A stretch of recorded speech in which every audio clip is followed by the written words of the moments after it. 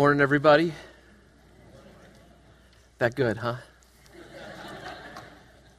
That was so bad. A week from now, come at 10 o'clock instead and continue that until you learn how to listen early in the morning. Turn in your Bibles, please. 1 Corinthians 11. We're continuing our series through the book of 1 Corinthians. Can I get somebody to grab some Bibles and help pass them out? Electric guitar guy, could you help me grab some Bibles? Sweet. If you need, you're going to need a Bible this morning. I say it often, but it's really true.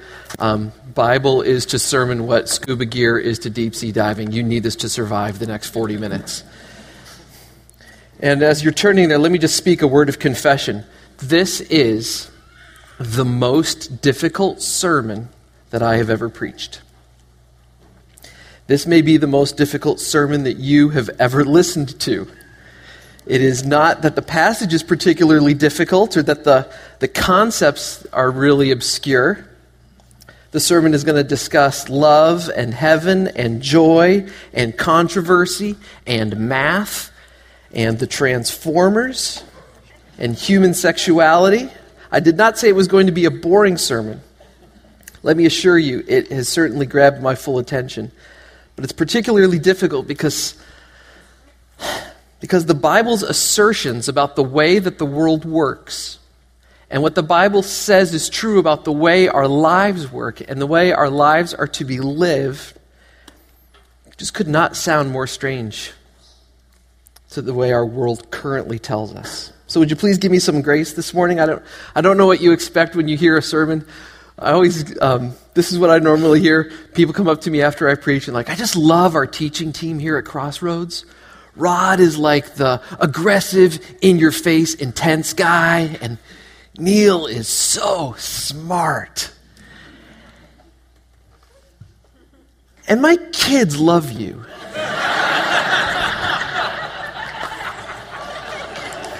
Okay?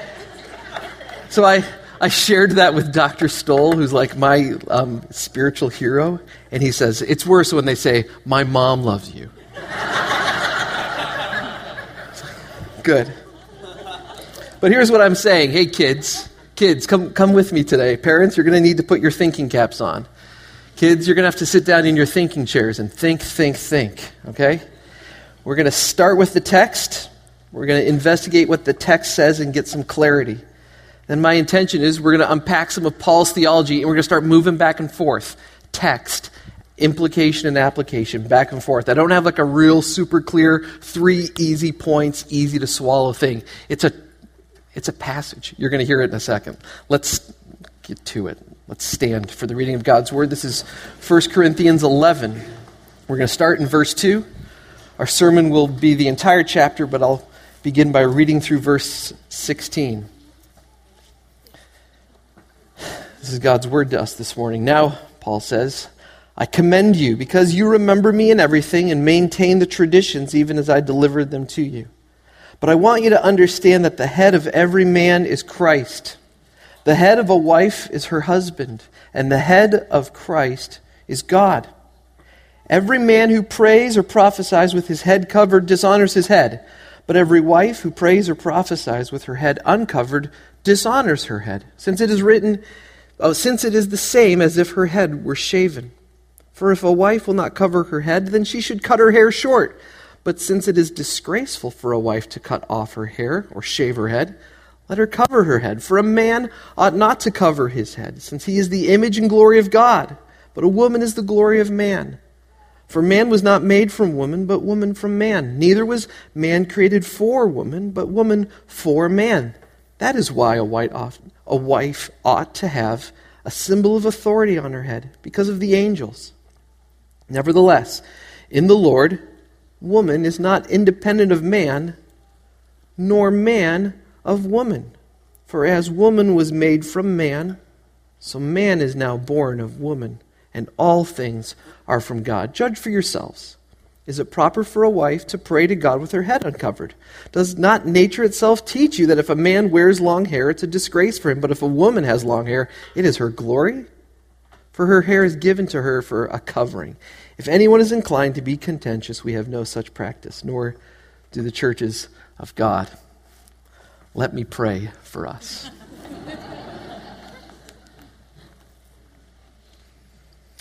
Our only wise God, we have just sung that we are waiting here for you. And we meant it. Where else can we go? Only you have the words of life.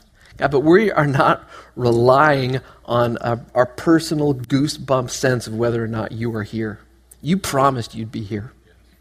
We believe you. And as your word is open to us, like the psalmist said, open my eyes to behold wonderful things in your word. Open our eyes, God. Open our hearts. May we behold our Savior this morning. Would you change our minds and change our lives by the gospel of Jesus Christ? That is the power of God to those who believe. It's power that we desperately need this morning. In the name of Jesus, we pray these things. Amen. Amen. You may be seated. All right, what's going on here? What is going on here? What is this head covering thing? Why is Paul so upset about it? Let's begin with a little cultural background, okay? I'm going to start with kind of what Bible commentators do when they explain what's going on. They have kind of two views of what's talked about here. What's going on? What is this head covering? Option number one is its hair. Okay, I found one preacher who called this the bun view. The bun view. This makes Paul's concern here. Apparently, the Corinthian women were using their hairstyles to communicate a message that contradicted the gospel, it seems. In Jewish and Greek cultures, it seemed like disheveled hair was a sign that someone was set apart from the community, not a part of the community. Just about the only Old Testament occurrence of a woman loosening her hair is found in Numbers 5:18, which is during an investigation for adultery. Scholars tell us that shaved hair in that culture indicated non-personhood. It was a hairstyle only chosen by slaves or prostitutes. So the difficulty with that sort of view, if it's just hair, the difficulty comes then what about a man? I mean, just following Paul's logic, if that were true, then the most glorifying option for a guy is the balding option.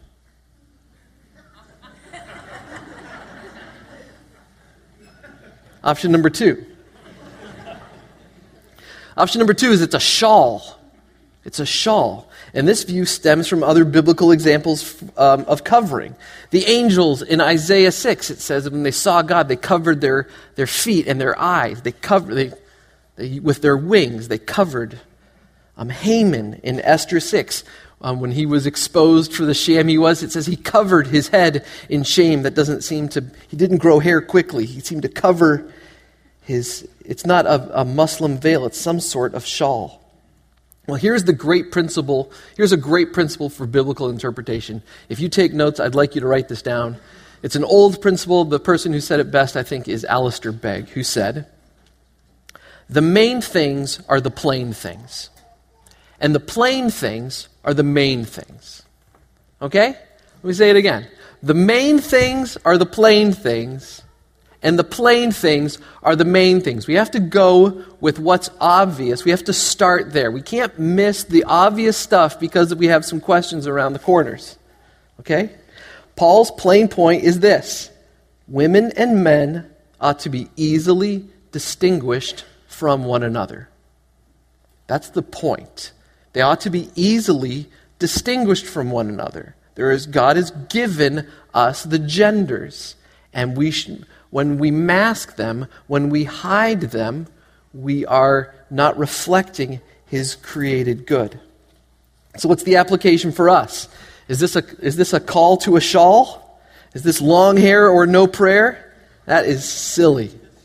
If we were to adopt old cultural indicators for gender, we would miss the principle behind this, okay? We live in a world with cultural indicators. We live in a world with cultural indicators, and we need to skillfully navigate the culture God has put us in. Let me give you an example, relationship between cultural indicators and respect. Okay, so if you're a guy and you live in cowboy culture, all right? When you want to show respect to a young lady, you take your hat off. Howdy, ma'am. You take your hat off to show respect for a lady. You probably knew this if you wore a hat to dinner when your grandma was serving food. She's like, take your hat off, right? Be respectful, take your hat off. However, if you were a Jewish man living in a Jewish culture starting in about the 4th century, if you wanted to show respect, you would cover your head.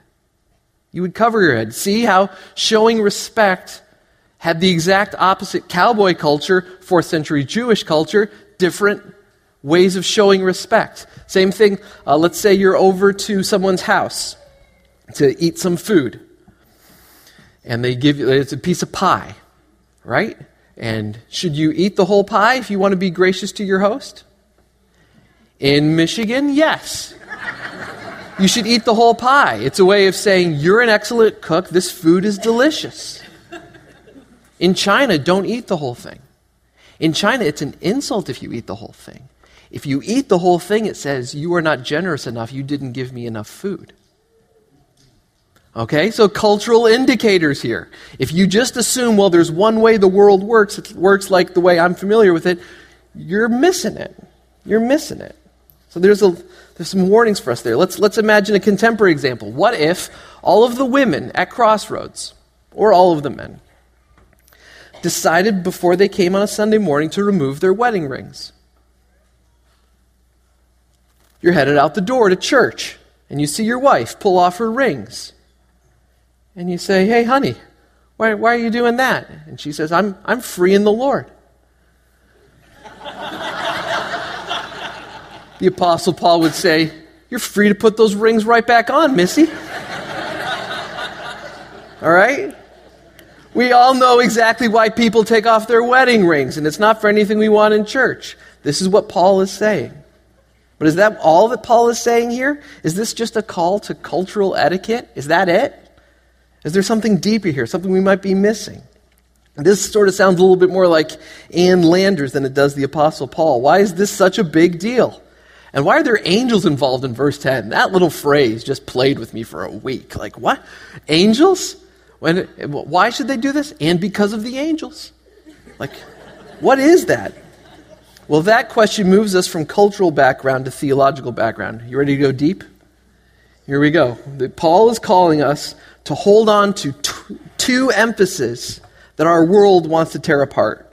What God has joined together, the world wants to separate. Paul emphasizes distinction and equality. Distinction and equality. And I'd like for us to think about it with this mathematical formula. This is the math part of the sermon, okay? Distinction plus equality equals Trinitarian vitality. What does that mean? We're spending the sermon thinking about that. Distinction with equality leads to Trinitarian vitality. Why is this so important? It's because we're image bearers of the triune God. This is going to get theological. Let me start with something we're all uber familiar with, okay? Do you remember recess in elementary school? I do. I think about it maybe too much. I love recess. And so there were people would be playing games. Kids would be playing games. You'd have one group of people playing tag or freeze tag, another group of people playing kickball. I was kind of a kickball guy. And then there was a group of people, this was true at my school, that played house. They would play house. And like, well, this is your role. And this is sort of just a real basic human impulse. Little girls like to line up their dolls and pretend to be the mommy. Little boys like to build a treehouse and defend it from attacking orcs. That's true. A little girl cries when somebody knocks over all of her dolls. A little boy gets mad when someone says his treehouse isn't as cool as Swiss Family Robinson. That's because that's not how you play house. You're not playing by the rules. You're not doing it right. Okay? Do you know that feeling? Do you know that feeling of you're doing it wrong, you're not playing by the rules? Grab that feeling. Because that's what Paul feels. That's what God feels. We are made in God's image, so the way we act and the way we live, take a deep breath, the way we act and the way we live, we are playing Trinity. We're playing Trinity. It's a little game that we're playing, except it's our entire lives. We are playing Trinity. We're reflecting who God is. We're reflecting the way he acts. We're playing Trinity. Here comes 120 seconds of theology that you need. Dial in with me. 120 seconds, you can do it. The Trinity is the way that the church has understood the glorious reality that there's one God who exists in three distinct and equal persons. This is the deepest mystery imaginable. So if you don't get this, welcome to the club that includes everybody. Why would we think that we could understand the inner essence of God? Why would we think that we would have that all figured out? We don't, okay? Here's what we know. We only know what he's told us. Here it comes. He's one God in three distinct and equal persons. The Christian view holds that a triune God, three persons, is the greatest possible being. He's way better than a Unitarian God. One God, one person. Unitarian God, which is what Islam believes. It's what the traditional sort of understanding of the Jewish God would hold. Unitarian modalism God. That's not as good. Not near as good as a triune God, three in one. Why? Here's why. Was God loving before creation? Was God loving before creation? Well, he could be if there's three persons. If there's one person, one God, if it's just modalism, if it's just one, he's not loving. Who's he loving? There's nothing else. Oh, what a glorious truth. God is loving in and of himself. So a modalist God, one person, one God, simple, needs you in order to be loving. A needy God is not a good thing. You don't want a needy God, I promise. You don't want a needy God. The triune God of the Bible didn't create you because he needs someone to love. He created you to share in the love that he has. He had a whole bunch extra, and it was splashing everywhere, and thought that he would make some beings to share in his glorious love in the Trinity. Okay, so there's some big thinking. But we have to get that in our head to understand what Paul is rolling out here, okay? Because humans are created in the image of God, we have to emphasize distinction, 3, and equality, 1. We're playing Trinity. We're playing Trinity. How do we do this? Well, we emphasize the distinction of humanity to display the glorious truth that the persons of the Godhead are distinct. Whenever we treat one part of humanity as identical to another part, we're playing wrong. Whenever we consider the genders, please hear this, whenever we consider the genders interchangeable, they're the same, they're identical, just switch one out for the other, not really a big deal. Whenever we consider them interchangeable, we're playing wrong. We're living heresy. Here's the truth. The Father is not the Son. The Son is not the Spirit. The Spirit didn't die on the cross. This is the part of triune. Church historians call this heresy modalism. It says that God is like Optimus Prime, the Transformer. That he is like, I warned you that was coming, right? That he's got robot mode, he's got truck mode. And so God is like that. He's got like Son mode. He's got like Redeemer mode. He kind of like, and then Father mode, Spirit mode. This is a heresy. And we declare this heresy with our lives when we treat genders or any part of humanity as interchangeable. We're betraying our role, our job of representing the image of God. We're supposed to represent the image of God. That's why God made Adam and Eve in the garden. Male and female, he created them. Let us make man in our own image. Male and female, he created them to reflect his image. As we emphasize distinction, we display the truth that God is distinct, 3 persons. Also, Over here on this side, we emphasize the equality of humanity to display the glorious truth that the persons of the Godhead are equal to each other. Homoousios, it is a Latin word that means they're the same.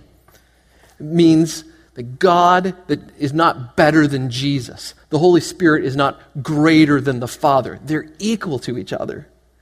Whenever we treat one part of humanity as inferior to another, we're lying about what God said. Whenever we treat one race as inferior to another, whenever we treat one gender as inferior to the other, we're living heresy. Our racist actions say Jesus is not as good as the Father. Our sexist activities declare the Holy Spirit's nice, but he's not fully God. That's heresy. We're missing the "un" part of triune. Church historians call this heresy Arianism. And by declaring this heresy with our lives, we're betraying our role of representing the image of God. That's what our job is. We're playing Trinity. So in this section of Scripture, this first part of 1 Corinthians 11, Paul is concerned about a lack of distinction between men and women. Remember, distinction with equality leads to triune vitality. Do a bit of algebra with me. We can discover this.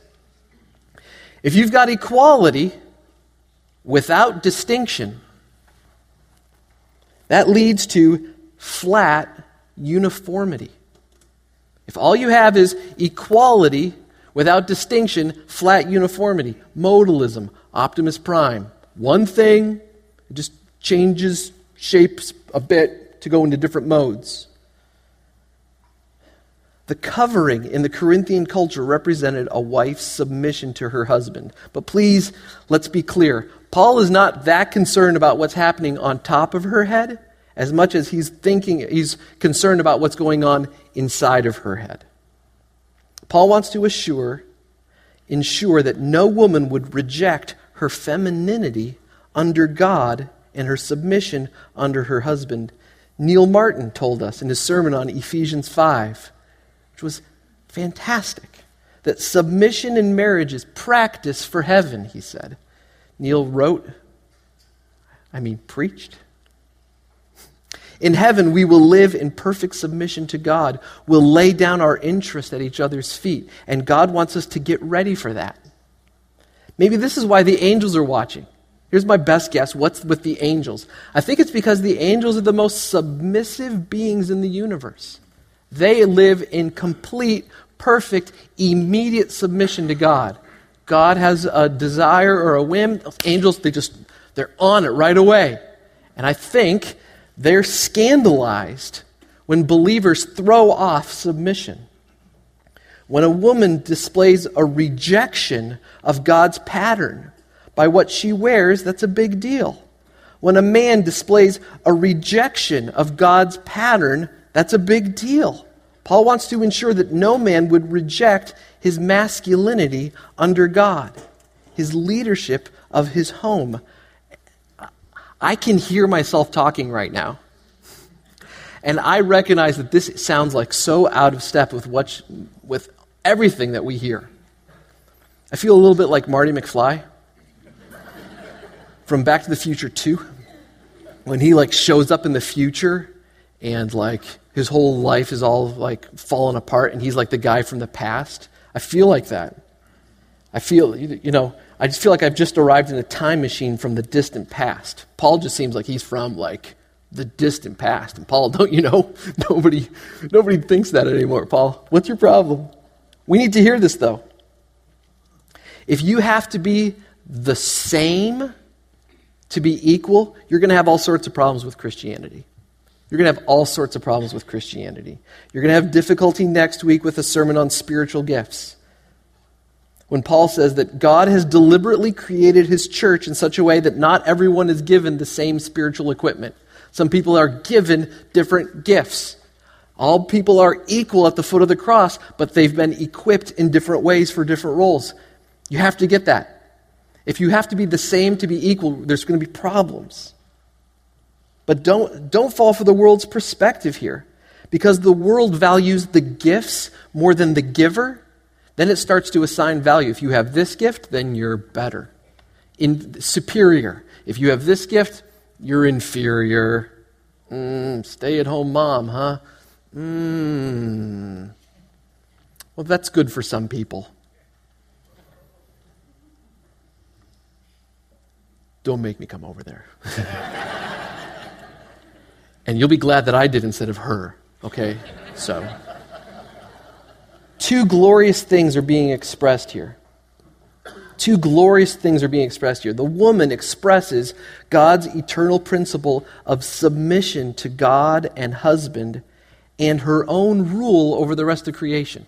Ladies, do not feel like a submissive heart to your God or to your husband means that you are second-class citizens or not. You are called to rule over creation. Adam and Eve were appointed to rule and reign over creation. This is one of the things that you are called to. You know, I know, ladies, you don't like to hear Proverbs 31, but here comes some. Strength and dignity are your clothing, okay? She laughs at the time to come. She laughs at the time to come. She opens her mouth with wisdom, and the teaching of kindness is on her tongue. She looks well to the ways of her household and does not eat the bread of idleness. This is not some wimpy,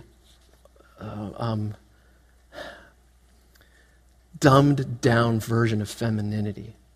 As the image of God, women are called to reign over creation. The man expresses God's eternal principle of authority under God and leadership of his home. Wives, you proclaim the gospel to the world when you reflect Christ's submission to the Father. Jesus is not less than the Father. He submits to the Father in everything. You're declaring the gospel. The world does not get it. You're playing Trinity. Look to Jesus and learn. Submission is not a result of suppressing your true identity or your inner self. It's the glad-hearted, Christ-like giving of yourself for the good of your husband, your home, your faith, your soul. Husbands, your wife's... I'm going to get an amen here. Husbands, your wife's submission is not the result of your superior intellect or decision-making ability. Anybody who's ever spent 2 minutes with both halves of the Westerholm couple are laughing pretty hard at me right now. We're playing Trinity. Husbands, it's the glad-hearted, God the Father-like giving of yourself for the good of your wife, your home, your faith, your soul. Husbands, we proclaim the gospel to the world when we reflect Christ's self-giving and sacrificial authority over your home. So let me just give you a little freedom here. Guys, some of you, all of you, are not as spiritually mature as your wives. I'll just throw that out. Many times, the lady in the home, for whatever reason, has, she's gone through more Beth Moore workbooks than you've ever seen. Okay? She has filled in all those blanks. Oh my goodness. And if it's a little, I'll just shoot straight here. As a guy, we like to do things that we're good at. You will very often see me behind a piano. Why? Because I'm pretty good at playing the piano. You will never, ever, ever see me with the hood of a car open looking at it. Seems like it's the engine. When I kind of ran some of this by my wife, she said, "You changed the washer fluid." I did that like 6 years ago. She still remembers. Okay? We like to do stuff that we're good at. Guys, leading your home spiritually is not a matter of expertise. Being the spiritual leader of your home is not something you do because you're particularly good at it. Don't sit back and let your wife feel the need to pull all of the weight in the home spiritually just because she knows more about the Bible than you do. Try this. Hey, Kids, sit down. Sit down. We're going to spend some time reading a part of the Bible, and then we're going to ask some questions and pray together. Shh. Okay. Honey, why don't you pick a passage? Do it. Do it. And guys, here's your prayer at the end. God, we don't know enough about you like we should, and we need you, and I'll step up and say that I need you. Please help us and our whole family. Amen. I'm telling you, you do not need to roll out okay, kids, you open up your Bibles. Dad's opening up the Greek here. Oh, if only you could parse that verb. Let me tell you the glory that would descend. Listen, step up and do it. Step up and do it. Christianity leading your home is not an expertise here. You can do this. You can do this. I've got an idea for the artists in our congregation. Let's design some artwork that displays distinction and equality that leads to the glorious reality of Trinitarian vitality. Except here's the thing, it's too late, it's already been done. It's called the covenant of Christian marriage. It's a sacrament. It's a God-ordained sign of a spiritual reality. Marriage is the covenant between two very different people. And the covenant of marriage and the consummation of that marriage covenant, parents, are you hearing me right now? They display the spiritual reality of distinctives combining in glorious mutual self-giving equality. Why is homosexuality wrong? Maybe the main reason is because it betrays our roles as bearers of God's image. Marriage requires a man and a woman to express the distinct nature of the triune God. If we reduce marriage to a social contract between two people who are physically attracted to each other, regardless of their gender, then sex becomes merely a physical exhilaration and an emotional connection, and it exchanges the image of the invisible God for a lie. Heterosexual marriages can lie about the triune God too. When we reduce the covenant to a contract. I know Rod says this so well, I'm just going to take a little stab just to remind you about how well he says this. A covenant is different than a contract. A covenant is an abiding partnership between two people that is self-giving. A contract is different. A contract says, I have needs. You need to adjust yourself to meet them, or I'm going somewhere else.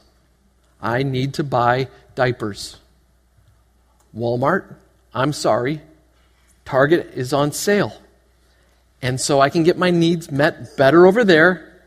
My needs are more important than this relationship. Walmart. Contract. A covenant could not be more different than that. A covenant says, this relationship is more important than my needs. I'll be willing to accommodate myself to meet your needs. I've said it before, I'll say it again. Sex is a covenant machine.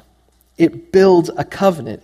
In the context of covenant between two gender distinctive but image of God equal people, sex is a symbol of triune vitality. It is a covenant renewal. So let's remember, distinction with equality leads to triune vitality, but Paul won't let the distinction get separated from equality. Starting in verse 11, he writes, Nevertheless, in the Lord, woman is not independent of man, nor man of woman, for as woman was made from man, so now man is born of woman. All things are from God. Don't confuse Trinitarian vitality with separate but equal. There's nothing separate about this. This is not Plessy versus Ferguson, okay? This is going to become Paul's main point for the remainder of our chapter. Let's look at verse 17. So go a little quicker. In the following instructions, he writes, I do not commend you. That's great. Whenever the apostle's like, this next part, you're doing nothing right. Whenever you come together, it's not for the better, but for the worse. In the first place, When you come together as a church, I hear that there are divisions among you. I believe it in part, for there must be factions among you in order that those who are genuine among you may be recognized. When you come together, it is not the Lord's Supper that you eat, for in eating each one goes ahead with his own meal. One goes hungry, another gets drunk. What?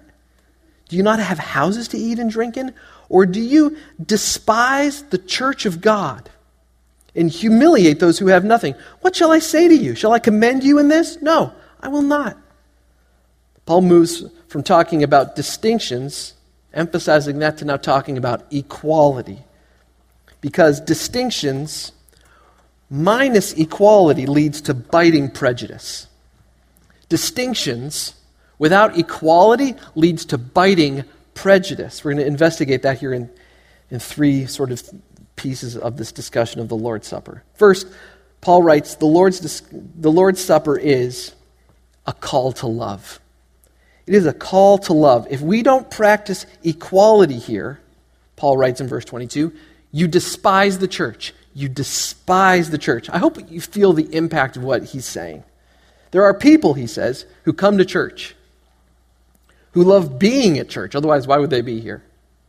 They love the songs. They love the sermons, many of the sermons. And here's Paul's words. They despise the church. How are they doing that? Here's a couple clues from the text. The first clue is aimed at the rich, who it says they're humiliating those who have nothing. The second clue is aimed at those who are consumers. They come to church to eat and to drink. They're at the church for their own gain, for their own profit. They see church as a great place to network, to rub shoulders, to gain. Both of these groups, the rich and the consumers, are missing the point of the church. The church is Christ's bride. The church is Christ's body. The church is the dwelling place of God. And when we treat it as something less than that, we're despising the church. Next time you hear your kids ask you, why do we have to go to church again? They will ask you that. Mine do. Tell them this. We're going there to learn how to love weird people.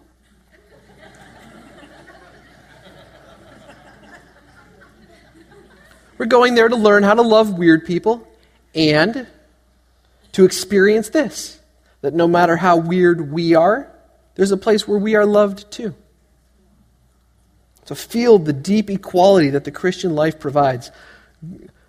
One of the greatest weeks in the Westerholm family this past week, I was in Kentucky. That was the worst part. My wife sends me a text. Owen wants to become a Christian. I prayed with him this morning. He took his Bible to school. Oh, well, that's awesome. I thought we had done that before. Okay. Wants to take his Bible to school. And let me just tell you, as somebody who has to check his pockets for Legos, when he wants to take something to school, it's going, okay? So, we were talking to him about it this week, and like, what's changed and what's different? And suddenly he got all giggly, he got all excited. He's like, Mom, you're my mom and my sister. And Grandma is my grandma and my sister. Yeah, he's getting it. There's an equality here that the Christian life provides, a unity. So if marriage is the sacrament that displays the distinct role for triune vitality, is there a sacrament, that celebrates the equality, the role of equality in triune vitality? Yes, there is. Let's look, verses 23 to 26. Paul writes, I received from the Lord what I delivered to you. The Lord Jesus, on the night he was betrayed, took bread, and when he had given thanks, he broke it and said, this is my body, which is for you. Do this in remembrance of me. In the same way, he took the cup after supper, saying, this cup is the new covenant in my blood. Do this as often as you drink it in remembrance of me. For as often as you eat this bread and drink this cup, you proclaim the Lord's death until he comes. Paul's first point is the Lord's Supper is a call to love. Secondly, the Lord's Supper is a proclamation of the gospel. How does it do this? Just like a song sticks in your head by combining melody and rhythm and harmony. The Lord's Supper uses sights and smells and tastes to do its work. One author writes, the Lord's Supper wiggles its way into our imaginations. It helps us remember the person of Christ, verse 24. It helps us treasure the promises of Christ, verse 25. It helps us mourn the death and celebrate the victory of Christ, verse 26. And it helps us recall the future coming of our Lord. Brings us to our third point. The Lord's Supper is a pointer to the future. I'm kind of taking this from the end of verse 26, which is, we proclaim the Lord's death until he comes. So maybe I am Marty McFly this morning, but I'm not Marty McFly from Back to the Future 2. I'm Marty McFly from Back to the Future 1, where he actually went back, not to the future, he went to the past. Or whatever. Sorry, the whole franchise confuses me. Remember, we're the ones that called it the Last Supper, okay? We're the ones who named it the Last Supper. Jesus never called it the Last Supper. In fact, he was very explicit during his description of it that there was another one coming, okay? A feast, a supper that was coming, a marriage feast for the Lamb. So in a sense, on a morning like this, the entire church is on a time machine. We are celebrating sort of similar to the Israelite worshipers who brought a peace offering to God, and when it was offered at the end of it, the Israelites would sit down with the priests and eat the offering together as a picture of reconciliation. We're together. We're eating a meal together with God. It's a picture of forgiveness and reconciliation. We are picturing the way things really ought to be. And we're a little bit sad that the final feast isn't here yet. Because the kingdom of this world will become the kingdom of our God and of his Son, and he's going to reign forever. Well, we did not have to brainstorm very hard to figure out how to end our service today. We're going to celebrate the Lord's Supper. We'll take just a moment or two. Band, why don't you come on up as I kind of close this off to explain kind of what's going on and who this is for. You're going to see this here. I'll just get a couple more verses out of the passage. Verse 27, whoever therefore eats the bread and drinks the cup of the Lord in an unworthy manner is guilty concerning the body and blood of the Lord. Examine yourself. I hope you can see why we reserve the Lord's Supper for believers. This is a covenant renewal, and you cannot renew a covenant that you haven't made. So if you have not accepted Christ, if you haven't turned from your sins, repented of them, and looked to Jesus as the only way to be saved and to be right with God, first of all, you could do that right now. You could do it right now. There's no waiting period before you can renew a covenant. You could join with Christ right now. Turn to him and say, Jesus, I need you. Should have figured that out even before now, but figured it out now, God. I need you. Turn to him this morning. To break into line, to take communion without accepting Christ would be, it's worse than crashing a wedding. It's like showing up at a wedding wearing a white dress and trying to sneak to the front. Okay? It's like that. We are here to celebrate a commitment that we've made to the Lord. And you could do that now. There is no exclusivity here except the one that you've picked. Choose Christ. Find life in him. Now, there's different ways to celebrate the Lord's Supper. In different ways, bring different emphasis. We decided this morning we want to emphasize the equality and the togetherness that we have in Christ. So just so much thanks to some of the volunteers here at Crossroads.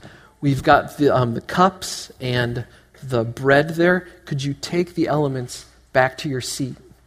And then we'll take them together. I'll have a few more verses to read out of 1 Corinthians. Okay?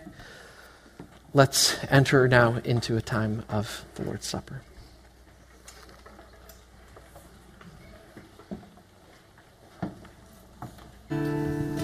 As we're preparing our hearts, ushers, come down. We're going to take an offering.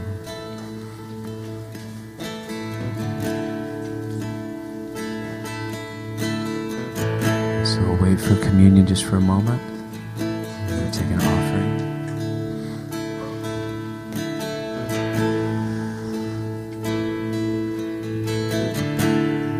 Can we take your place? Come and take your place.